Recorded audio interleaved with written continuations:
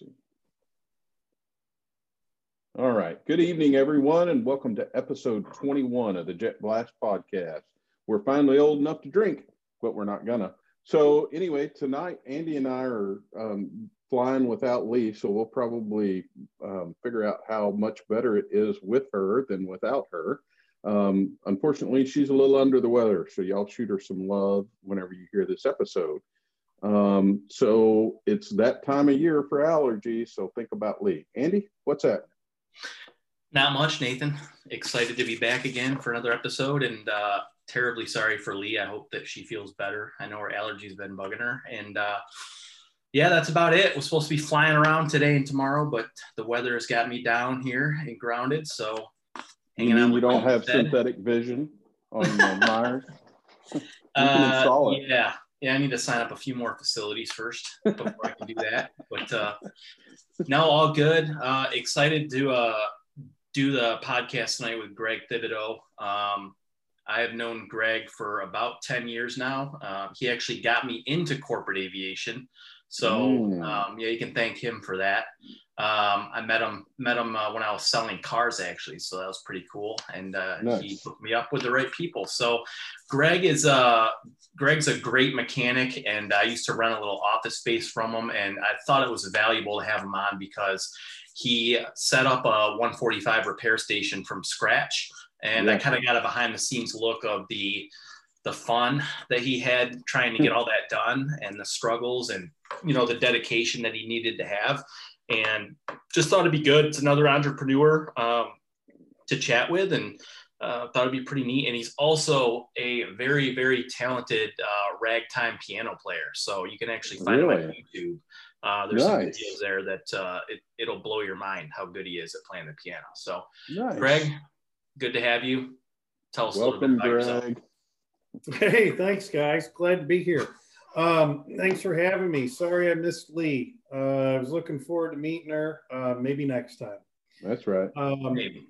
A little about myself. I came from corporate aviation service center. Started my career in about 1999, and went to Columbus State Community College, got my A&P license. Moved back to Toledo, got a couple jobs working at a couple places on Toledo Express Airfield, and been wanting to get into national flight because of the variety of aircraft and engines that they worked on. And I had a cousin in national flight, actually, and kind of a way in, but they weren't hiring when I first got out of school. So I had to wait a period of about 8 months. And then finally, after poking and prying and knocking on their door, I was able to get in there. And my cousin actually got me into aviation, Rob Luvio. I actually went to national flight when I was I believe a junior in high school, and they had career days. I'm sure you all are familiar with that. Oh yeah. So they said, you can go with a family member, friend, or wherever to their place of work, and of your choice or whatnot. And I said, well, I'll go see what my cousin's doing. Right on. Well, I went to national flight. The hangar was loaded with airplanes. They had sheet metal torn apart. At the time, I didn't understand what was going on because I knew nothing about airplanes. This would have been about 1994, I think, or so. And I thought, man, this might be something I'm really interested in. I've always had an infatuation with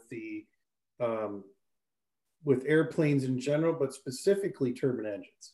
And just how they work, how simple they are, and the amount of power they produce for how simple they are.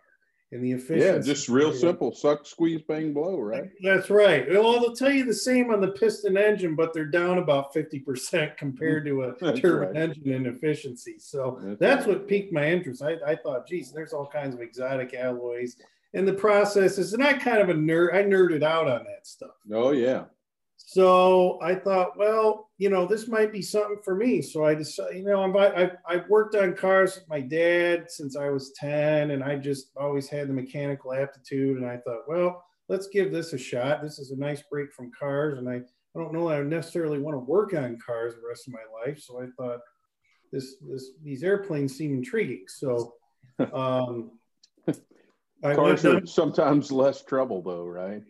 Yeah, well, depends on how you look at it. Nowadays cars are getting just as complex, if not more, than some of these airplanes. But that's true. Anyway, so I decided that I would go to Columbus State, spend a 2 years program year round, got my A&P license, moved back, as the story goes, went and finally got into national flight, and spent 5 years on the hangar floor, learning the airplanes, just in and out, doing inspections, pulling panels. And they got a lot of different aircraft. They had twin turbines, they had Citations, they had little Pipers, they had single engine piston recips. I changed cylinders, I changed fuel nozzles on turbine engines that were turbofans, turboprops. Great place for experience. And they saw my ambition, I guess I'll call it ambition. And fortunately, the people in place early on recognized that, and they gave me, National Flight actually gave me a lot of opportunity there. Right. I was able to, after about 5 years, go to the turbine engine shop and build engines for a year. And an opportunity came up in the sales team after about a year there, and I went into sales, and the hangar wasn't doing all that great at the time. This would have been around the 2008 area, if you'll remember. Oh yeah, it was everybody's hangar was suffering. Yeah, that was a tough time. Yeah, that was a tough time for all of us. Yeah. So then I got on the phone. I mean, I just started calling. Not every car warranty extensions or like maintenance. I've been trying to reach you about your airplane's extended warranty. This is Greg. Hello, I am calling. Hello, I am trying to reach you. So that, cold calling, as you guys probably know. Look at Nathan, he's laughing. Mm-hmm. I've been, cold calling is not the funnest job in the world. There's a lot of rejection. There's a lot of hangups. I did it for about 9 months solid. There were some days I went home, I may have partaken an extra beer or two. It's not the funnest job. But Greg, do you remember that guy? I cold called a dude at National Flight after I started there. Nobody told me about him. He picked up the phone. He asked me where I was calling from again. I told him National Flight. And he told me, he swore at me and said, I was having the best week ever until you just called me. Oh, you know what? I do remember that. Don't ever call me again. I was like, whoa, all right. And that was like my first week on the job, I think. I do remember that. Yep. And you know what? That wasn't the only instance, and I got that too. And there were a couple times that went on and on and on. And when you get a company that works on that volume, they had an okay reputation in the industry, but it wasn't stellar by any means. But it was, they got the job done. They did what they were supposed to do. But they had quite an influx of a variety of different airplanes. So anyway, I started cold calling, made some contacts, and after about 9 months, they went from the old Western dust bunnies going across the hangar floor to I think in that year, the same year, they did 2.8 million in sales.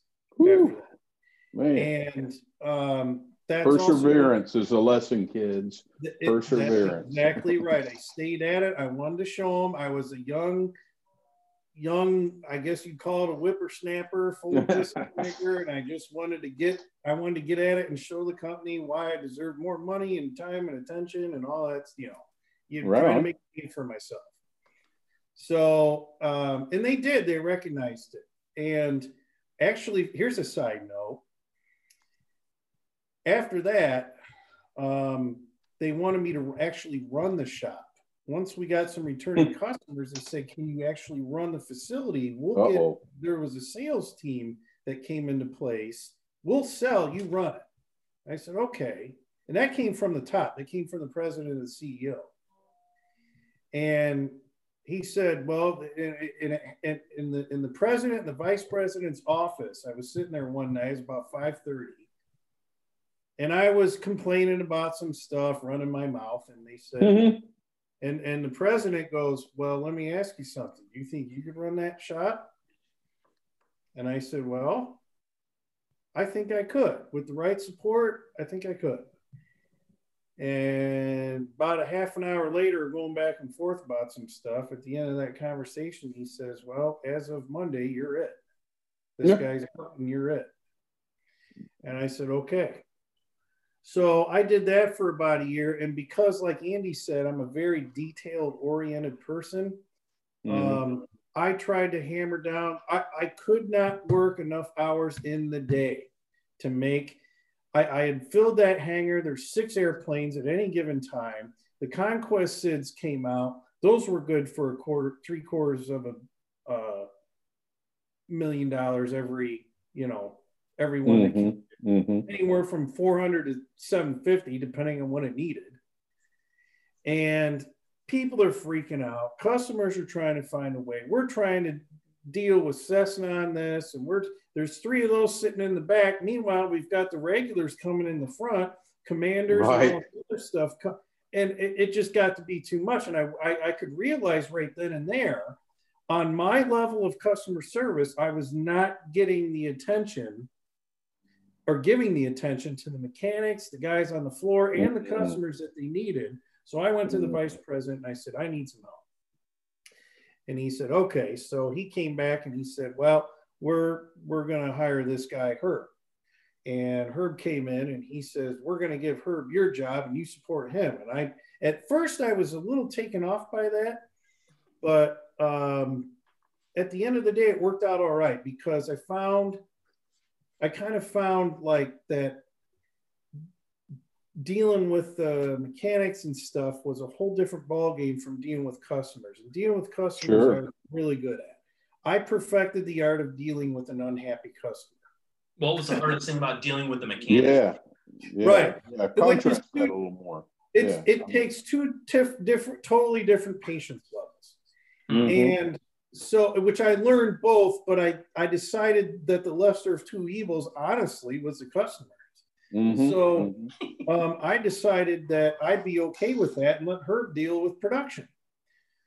So he did, and that worked out good. That went along for a couple of years, and then Herb ended up leaving, and another guy came in, and it was kind of a pseudo run shop. There was a lot of changes going on, stuff I wasn't necessarily happy with, thinking about leaving. And then one of the president's friends came in and started running a research and development department.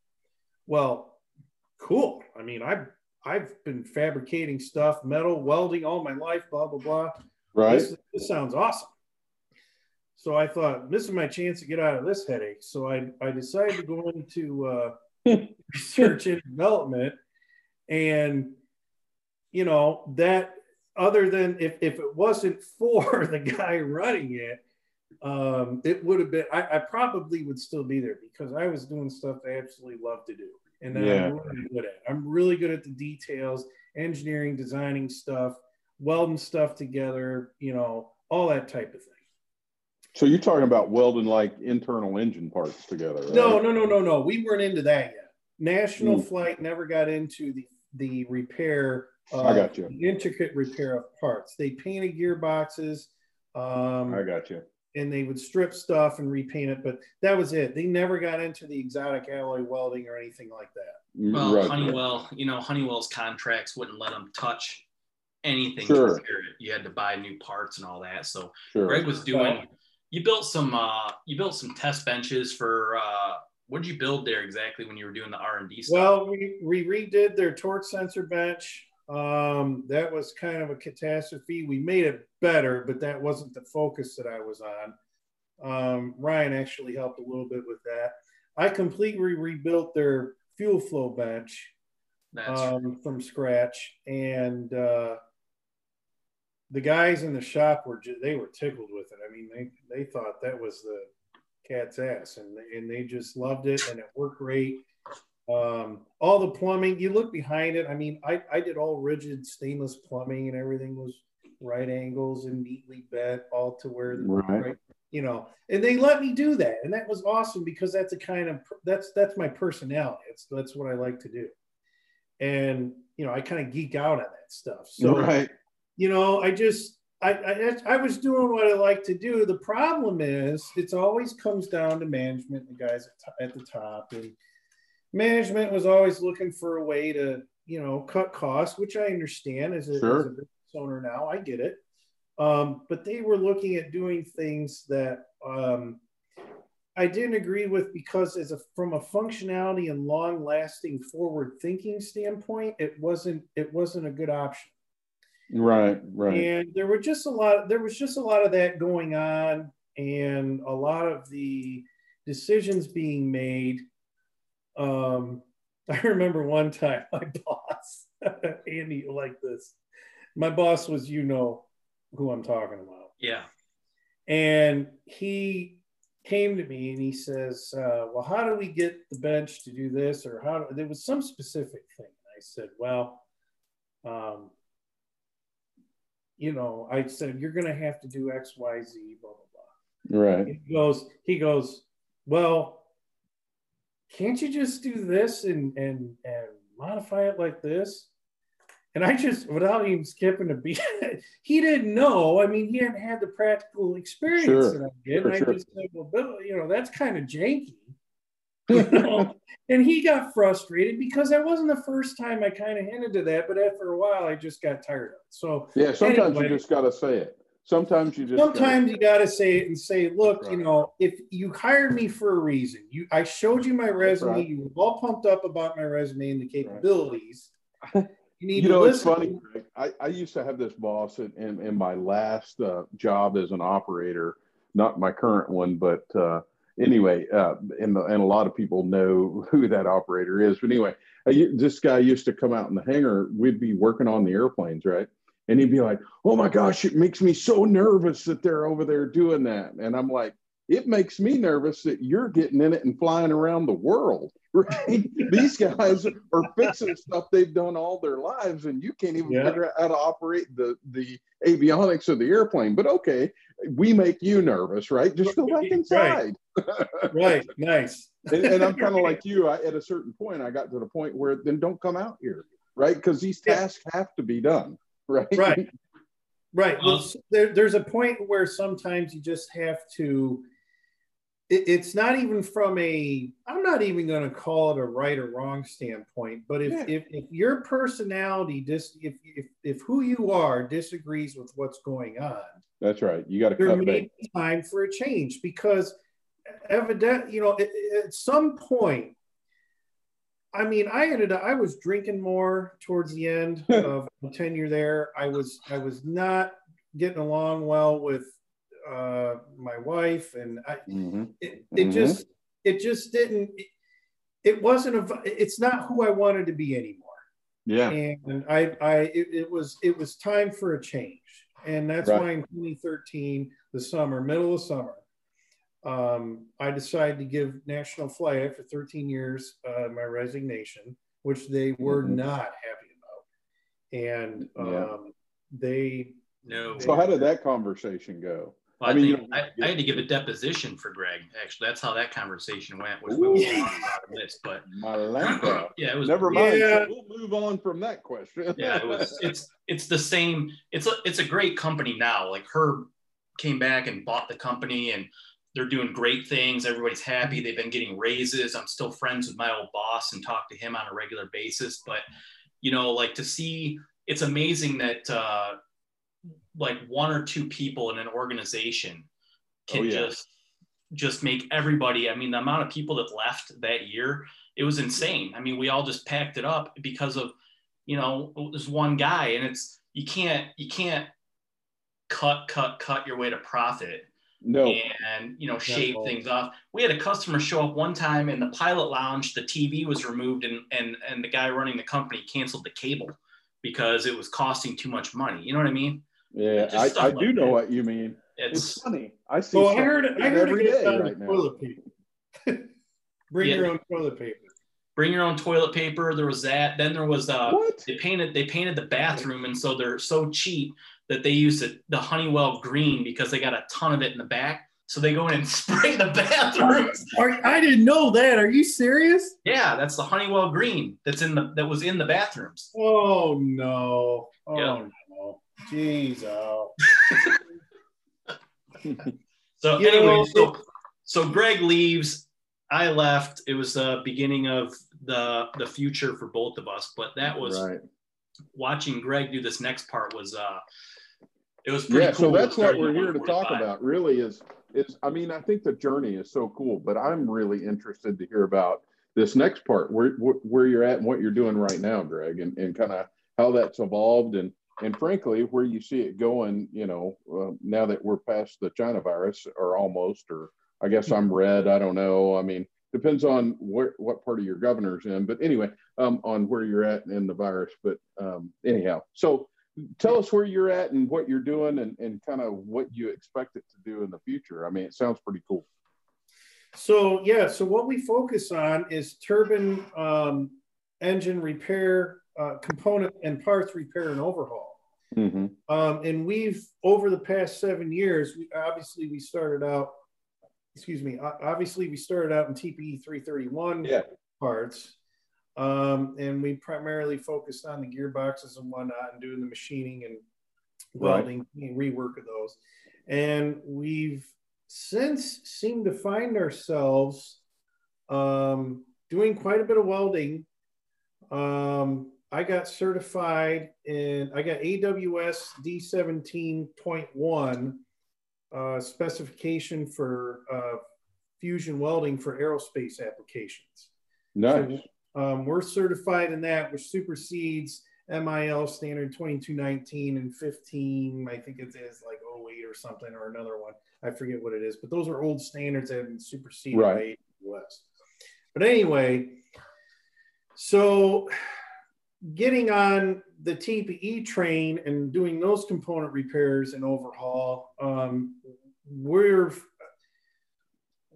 we've just kind of found ourselves getting into a lot more machining. We do a lot of, we're up to 3 brand new CNC machines now, full 5-axis production, live tooling lathes, all brand new equipment. We have ovens. We can soda, blast clean parts, glass bead. We've got acid treatment tanks. We've got NDT, both magnetic particle and fluorescent penetrant. Wow. Cool. Level 4, which is the highest level. We have in-house personnel that do that. All of our TIG welding is done in-house with state-of-the-art equipment. We do bearing overhaul and inspections. We do involute gear inspections. We do CMM inspections to NIST standards. Now, the involute gear machine, that is the, Nathan, this thing is from like World War II. Yeah, really? It was built in 1956. Yeah. Oh, that's cool. Sweet. Yeah, it's very cool. Yeah, it was overhauled in 1988 and is considered a quote unquote fresh machine. Whoa. So all this machine does is down to half of 1/10,000th, I would believe. So about 5 decimal places. It will tell you how far out the involute gear profile of a a gear is, Wow. with retrospect to the master involute that's set down in the machine. Wow. Pretty sophisticated. All the metal on it has been hand scraped to perfectly flat. The guy who set it up for us, he had to come up. I think it's the only guy left on the planet, it sounds like, it works on these things. And he was adamant. He says, don't sneeze, don't fart, don't get any dust, nothing while I put this thing together, because any speck of dust will throw it off, blah, blah, one of those machines. It's one of those machines. Wow. So we got into, I was dumb enough to get into that, and just kind of the whole micro process down to the nitty gritty level has always just interested me. And it's kind of a dying breed. A lot of OEMs like to sell you new parts at, $90,000 a piece for stators and stuff. And there's a big market for the repair industry. Sure there is. And people are looking for that because these manufacturers are getting out of hand with some of these prices. Honeywell just took a 50% plus increase almost across the board. That's good for me, but it's not good for the shops, really, and not good for the end user, certainly. So they're always looking for ways. I'm finding in engine manufacturers across the board, people are looking for alternate support for their turbine engine repair and overhaul. We've gotten into everything from PT6 exhaust ducts to now we're making now it's Rolls-Royce. Used to be the Allison 250 line of engines. Right. E47 is probably the largest number of that, big helicopter engine, and, in case anybody listening is wondering. But we're making some internal engine parts for that, some compressor vane plates for a vendor of ours or a customer of ours that does a braze repair. We're getting into 4th and 5th axis machining for some aerospace stuff. We have weld repaired bleed tubes on Beechjet JT15D inlets and completely put it back together. We do some pretty extensive sheet metal work. We've had wings in here off of Yaks. Wow. Really rebuilt from wrecks. We do just about anything that the talent employed here allows us to do.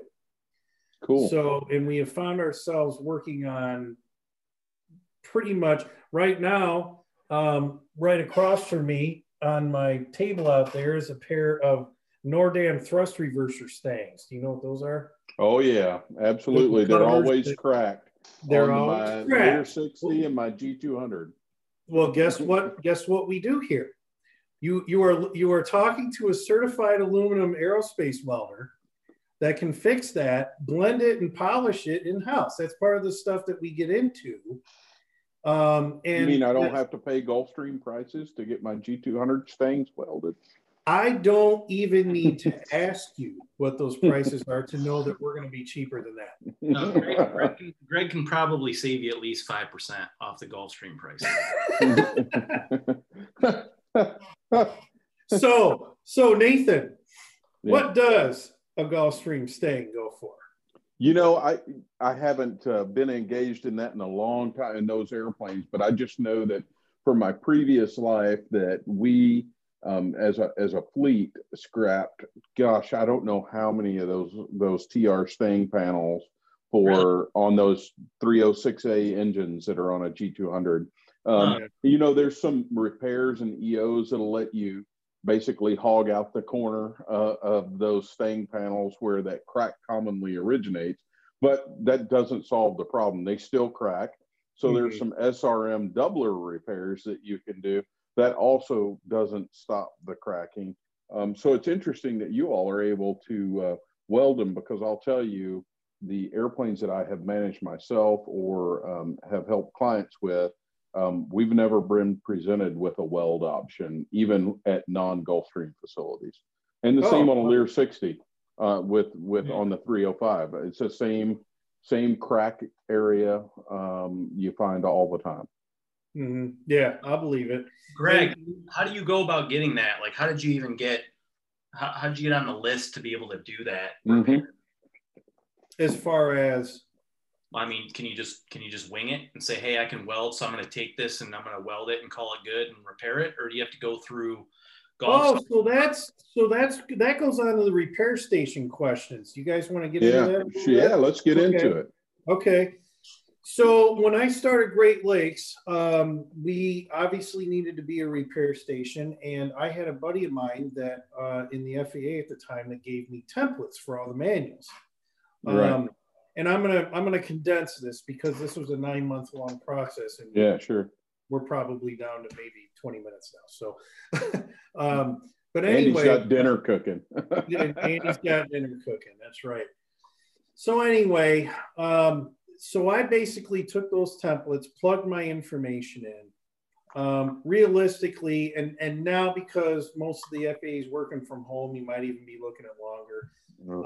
Yeah. But there's an application process, and if you've got a good FAA PMI that you contact, most of the time the FAA will get back to you on an initial inquiry pretty well. And they will say, here's your guy you need to talk to. Here's the guy, here's the paperwork. And then what they basically want to do is they will say, you need to do the X, Y, and Z. They will give you a list. The best thing in my experience is to start talking to people that have gone through it. That's right. I did the same thing. And I started talking to people other than the FAA because the FAA is understaffed for their current agenda. And they don't have time to lead you by hand and hold your hand to start a repair station. Well, it's not their job.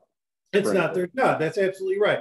I was fortunate enough to have some help in the FAA, but even then, he was limited in the amount of how much he could help me. There's also some clauses in their what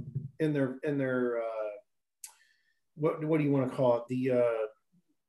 The way they their business ethics that prevents them from being too open about helping somebody start a repair station. Yeah. Absolutely. So therefore, I can't disclose the guy's name that helped me either. But I can, huh? Yeah, right. Right. So anyway, he was instrumental in helping me. But there's lots of sources out there that can get you started.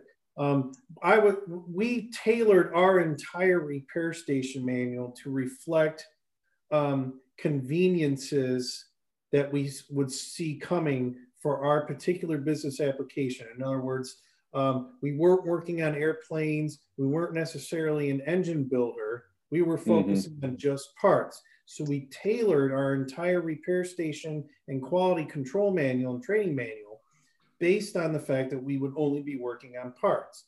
Right. The nice thing about most PMIs and FAAs are, the FAA repair FSDOs is that they will only hold you to follow whatever you put in your repair station manual. Right. So if you say it, you better do it.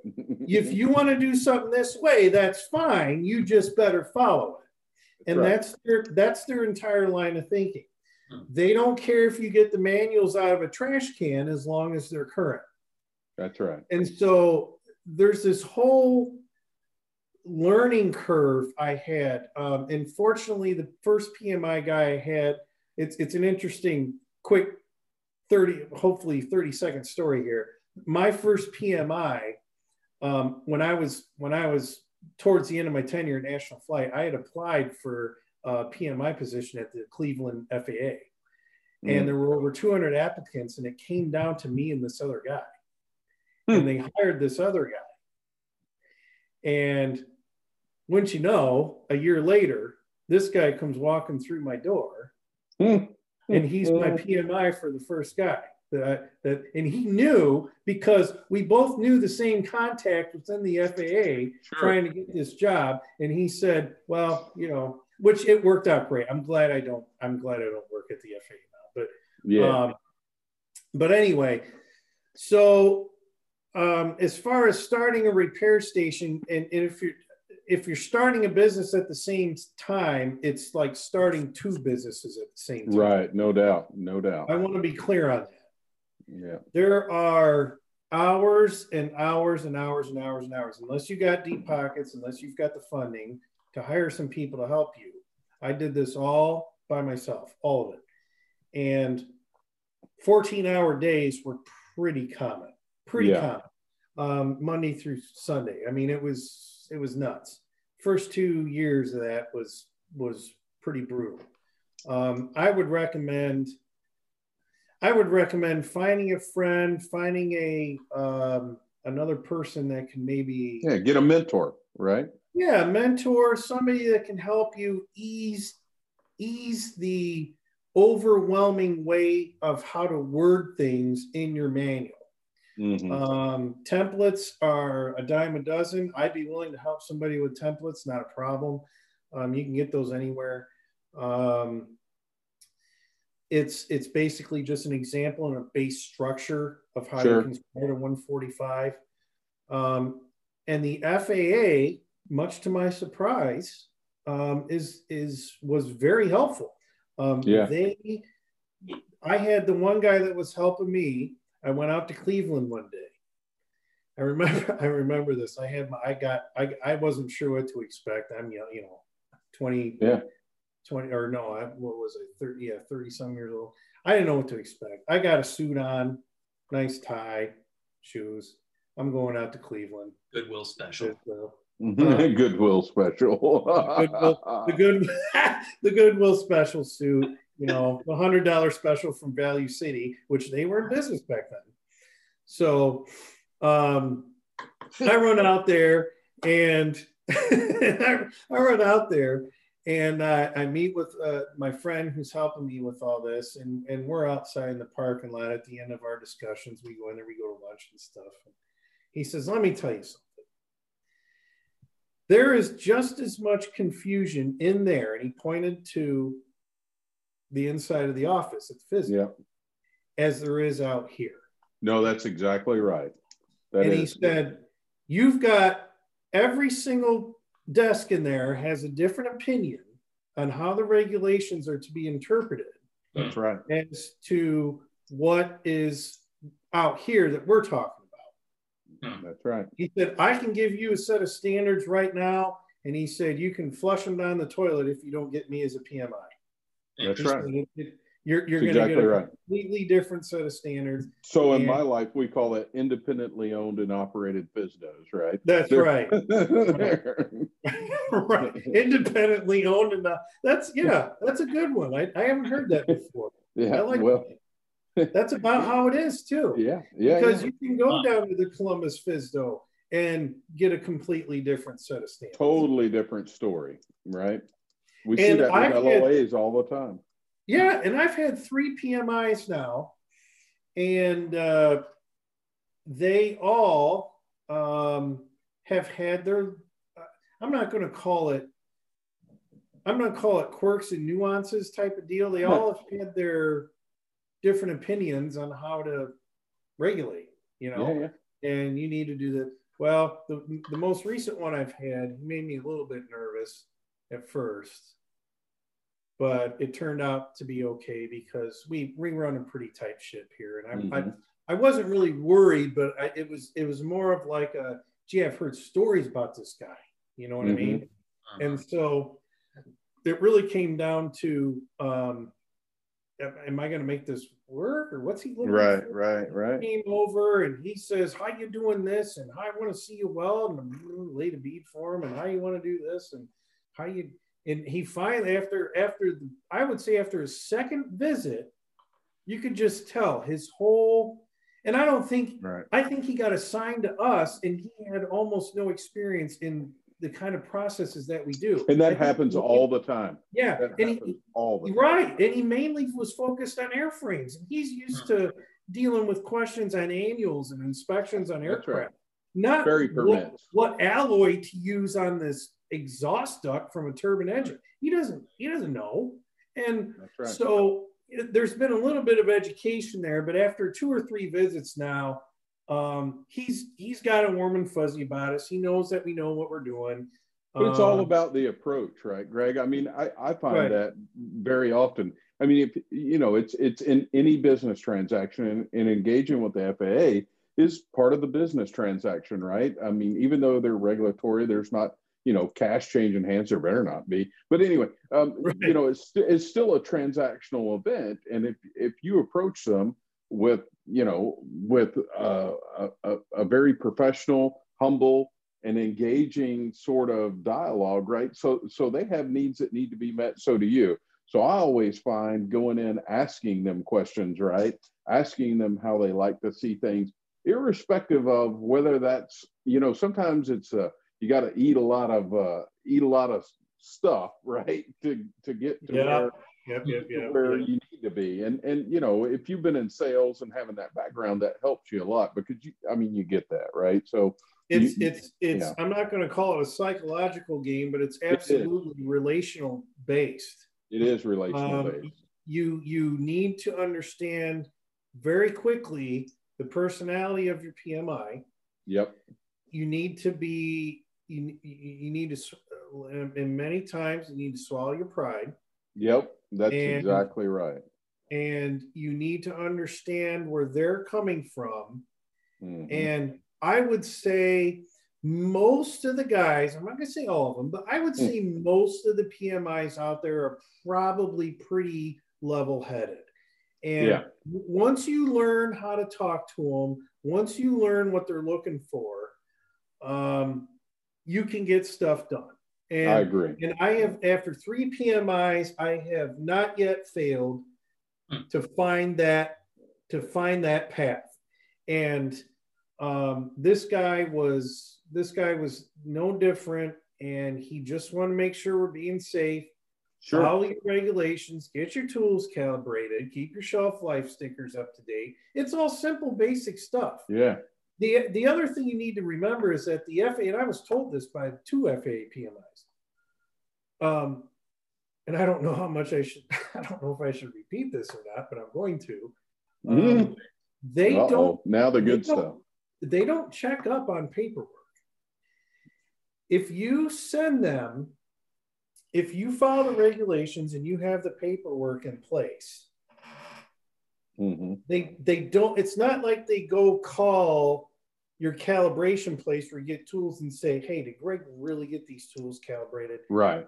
That would be think about the level of depth and the kind of hours and personnel that will and they don't have that, right? They don't even have that to enforce the rules we have. Right. So before anybody listening decides, oh, well, that seems easy, I can cut a lot of corners, here's the caveat to that.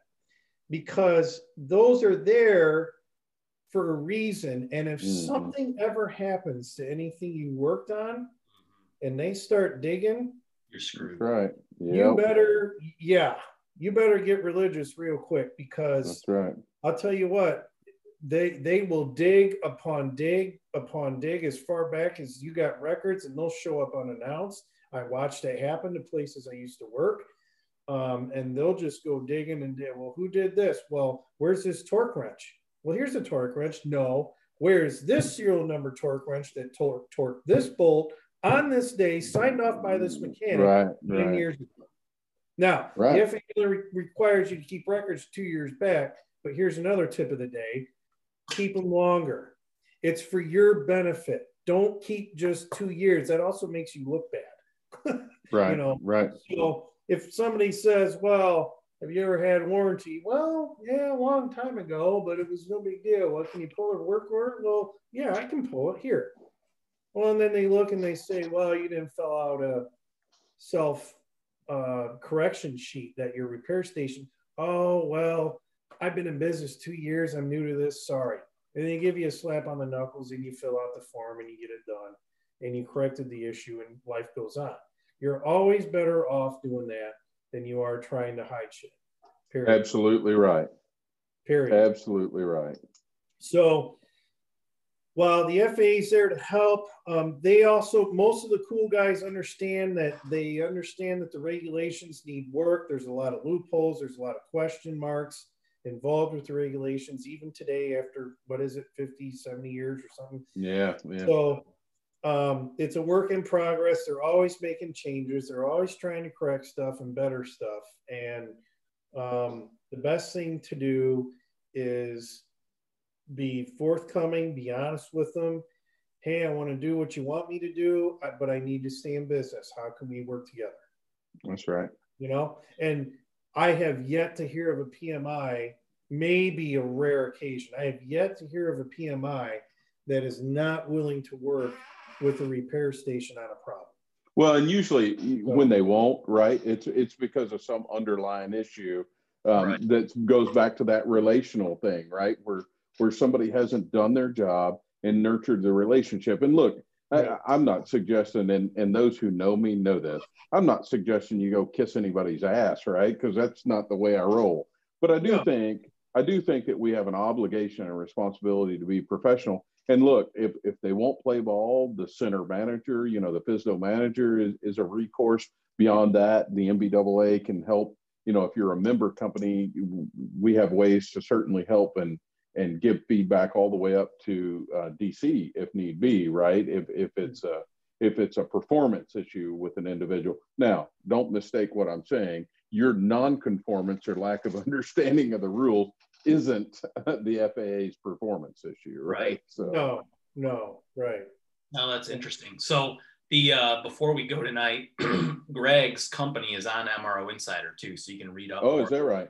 So I got to update your profile and try to get your capabilities out there into the hands of these facilities that we have now. But one of the other cool things, if you have time real quick to chat about, is the L39 stuff that doing and kind of how that real quick. We had a long time ago. We had associate of mine and I had a party come up to us interested in converting, taking a Honeywell TFE 731 turbofan engine -3 and putting it in an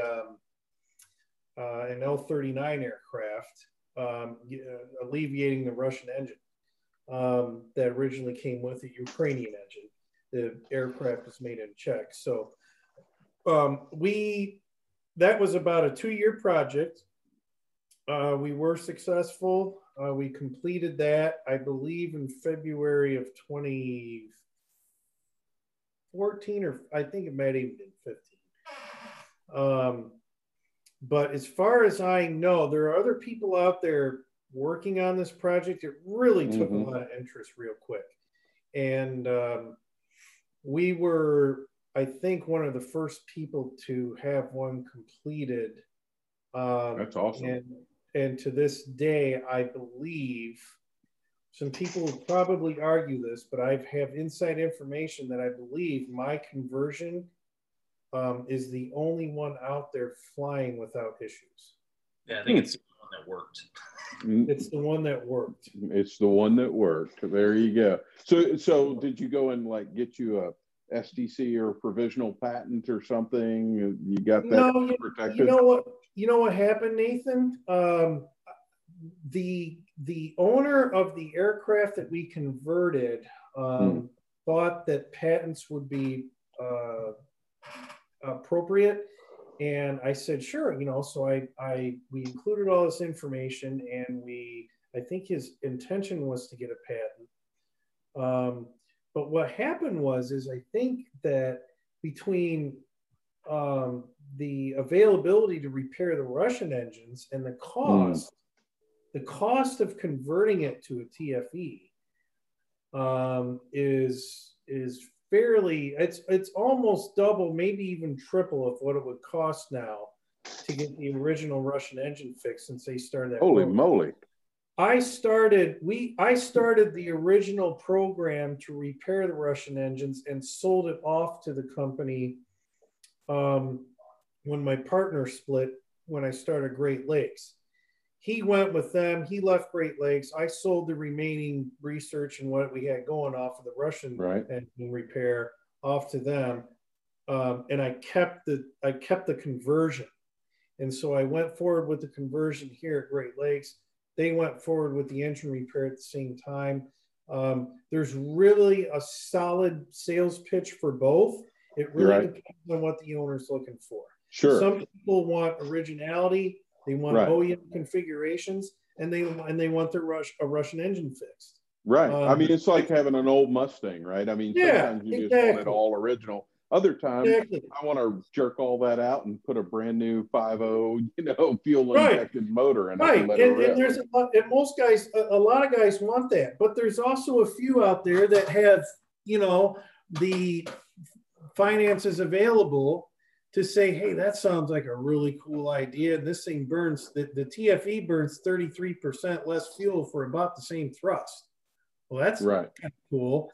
And it's got half the fan spool up time, which is a safety issue.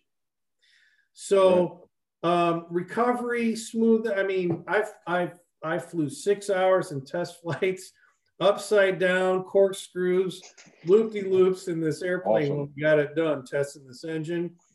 And at the end of 6 hours, at 5.5 hours, my stomach had enough, and I told him to land it. He's going to have to go by himself and let me know. But watching the world turn upside down a few times, it was pretty awesome. But great conversion, super smooth. Everybody was happy with it. It's just a cost benefit thing, really. It comes right down to the owner and what they're looking for.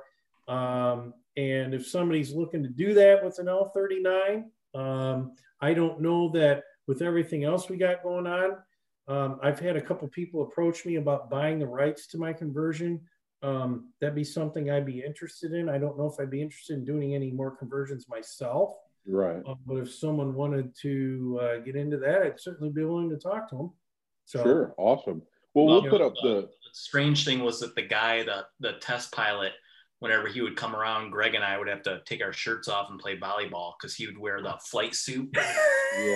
You thought you were in Top Gun with L39. And so, we'd all be doing all that. You could be my wingman anytime. So y'all had Highway to the Danger Zone blaring in the background, right? Oh, that's right. Pretty much. Yeah, it's hilarious. That's funny. Well, and so to your point, Greg, if folks are looking to get in touch, we'll do a couple things. We're going to put up the Great Lakes website and your LinkedIn profile in the show notes so people can reach out to you and engage with you. And so, Andy, it's funny that you mentioned that Great Lakes is on MRO Insider. That's pretty cool because I bet there's a lot of shops, out there that could use these services, right? So it's not even just I would say a B2C thing. Maybe it's a B2B opportunity in the MRO Insider space. That's kind of cool. So how many app downloads do we have, Andy? Do you know? 298 as of 2 days ago, I guess. Oh, we're almost to the big 3.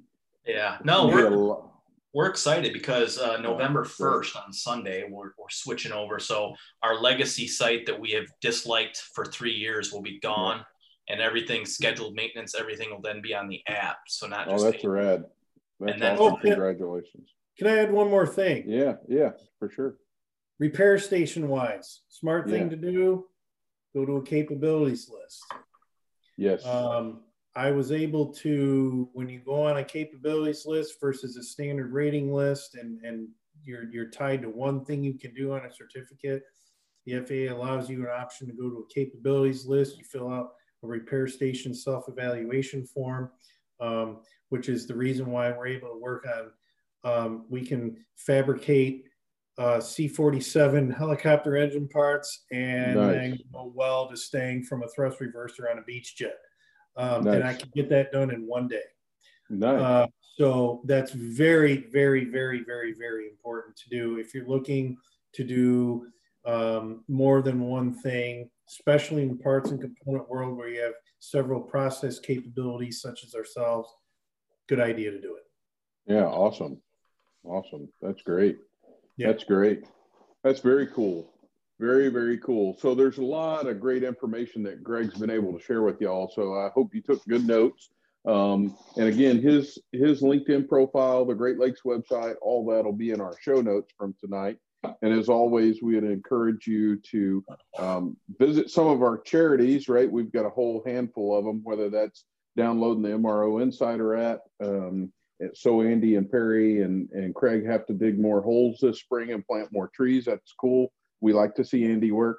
Or whether it's, Aviation Family Fund, ACE Academy in Atlanta, some other places. So, and always the MBAA Track Scholarship to introduce new technicians into the workforce. So we encourage y'all to continue to supporting our charities that all our guests and everybody have brought on in the past. And then the last thing I want to say is a big thank you to all of our listeners. We're well over 1,000 downloads now and growing really fast day by day. Good. So we really appreciate all the listeners. We've had great feedback. I personally, and I haven't had a chance to talk to Andy and Lee, and again, we missed Lee tonight, but I personally have had 5 different people reach out with some podcast ideas this week that are really good ideas from some really interesting people that you don't normally hear a lot from in our industry. And Greg's a great example of that. You've been a great guest tonight, man. I really appreciate you. And I appreciate your willingness to. Yeah, thank you. Yeah, and I appreciate your willingness to mentor and coach, folks that are trying to figure out how to maybe bite off this repair station thing. It's funny. Every entrepreneur we've had on here, whether it's been Rick over at Spirit, what was this, Scott from Avox, right? I mean, all these different people, Greg Hine for Flight Dogs, have all said, if you got questions, reach out. And I think that's what's the coolest thing about our industry and entrepreneurs in our industry. It's like, hey, reach out and we can talk, right? If you have questions, you need help, you want some advice, just reach out. So, Greg, thanks for being another one of those people. It's awesome. Sure. Well, there were a lot of people that helped me out, and that's how the wheels on the bus go round and round, right? I mean, we're all here to help each other. It's not a very big. It's a large industry, but relatively speaking to others, it's not. And we've all been around and traveling, and you run into people going, I know that guy. Yeah, I know that lady. I've seen her or him, I saw her at this place or that place. So right on. Absolutely. Return the favors. I'm all about that. Amen. Cool. All right, Andy, any parting words of wisdom from you before we close it down without Lee on here? No, that's it for me. I mean, I think I think that we pretty much covered it. I'm gonna go eat my dinner. Awesome. Check out the Darktown Strutters Ball on YouTube. Just Google my name and put it on for piano. So say it again. It's a good tune. The Darktown Strutters Ball. Darktown Strutters Ball. You'll see my name come up. There's like 5,000 or 6,000 views of it or something. Awesome. Very cool. Well, Greg, thanks again. I appreciate it. Andy and I are going to go eat some dinner. I hope you are too. And I look forward to seeing you down the road, and I'm going to go listen to Darktown Strutters Ball. All right, guys. All right, great. Thanks, Nathan. Thanks, Andy.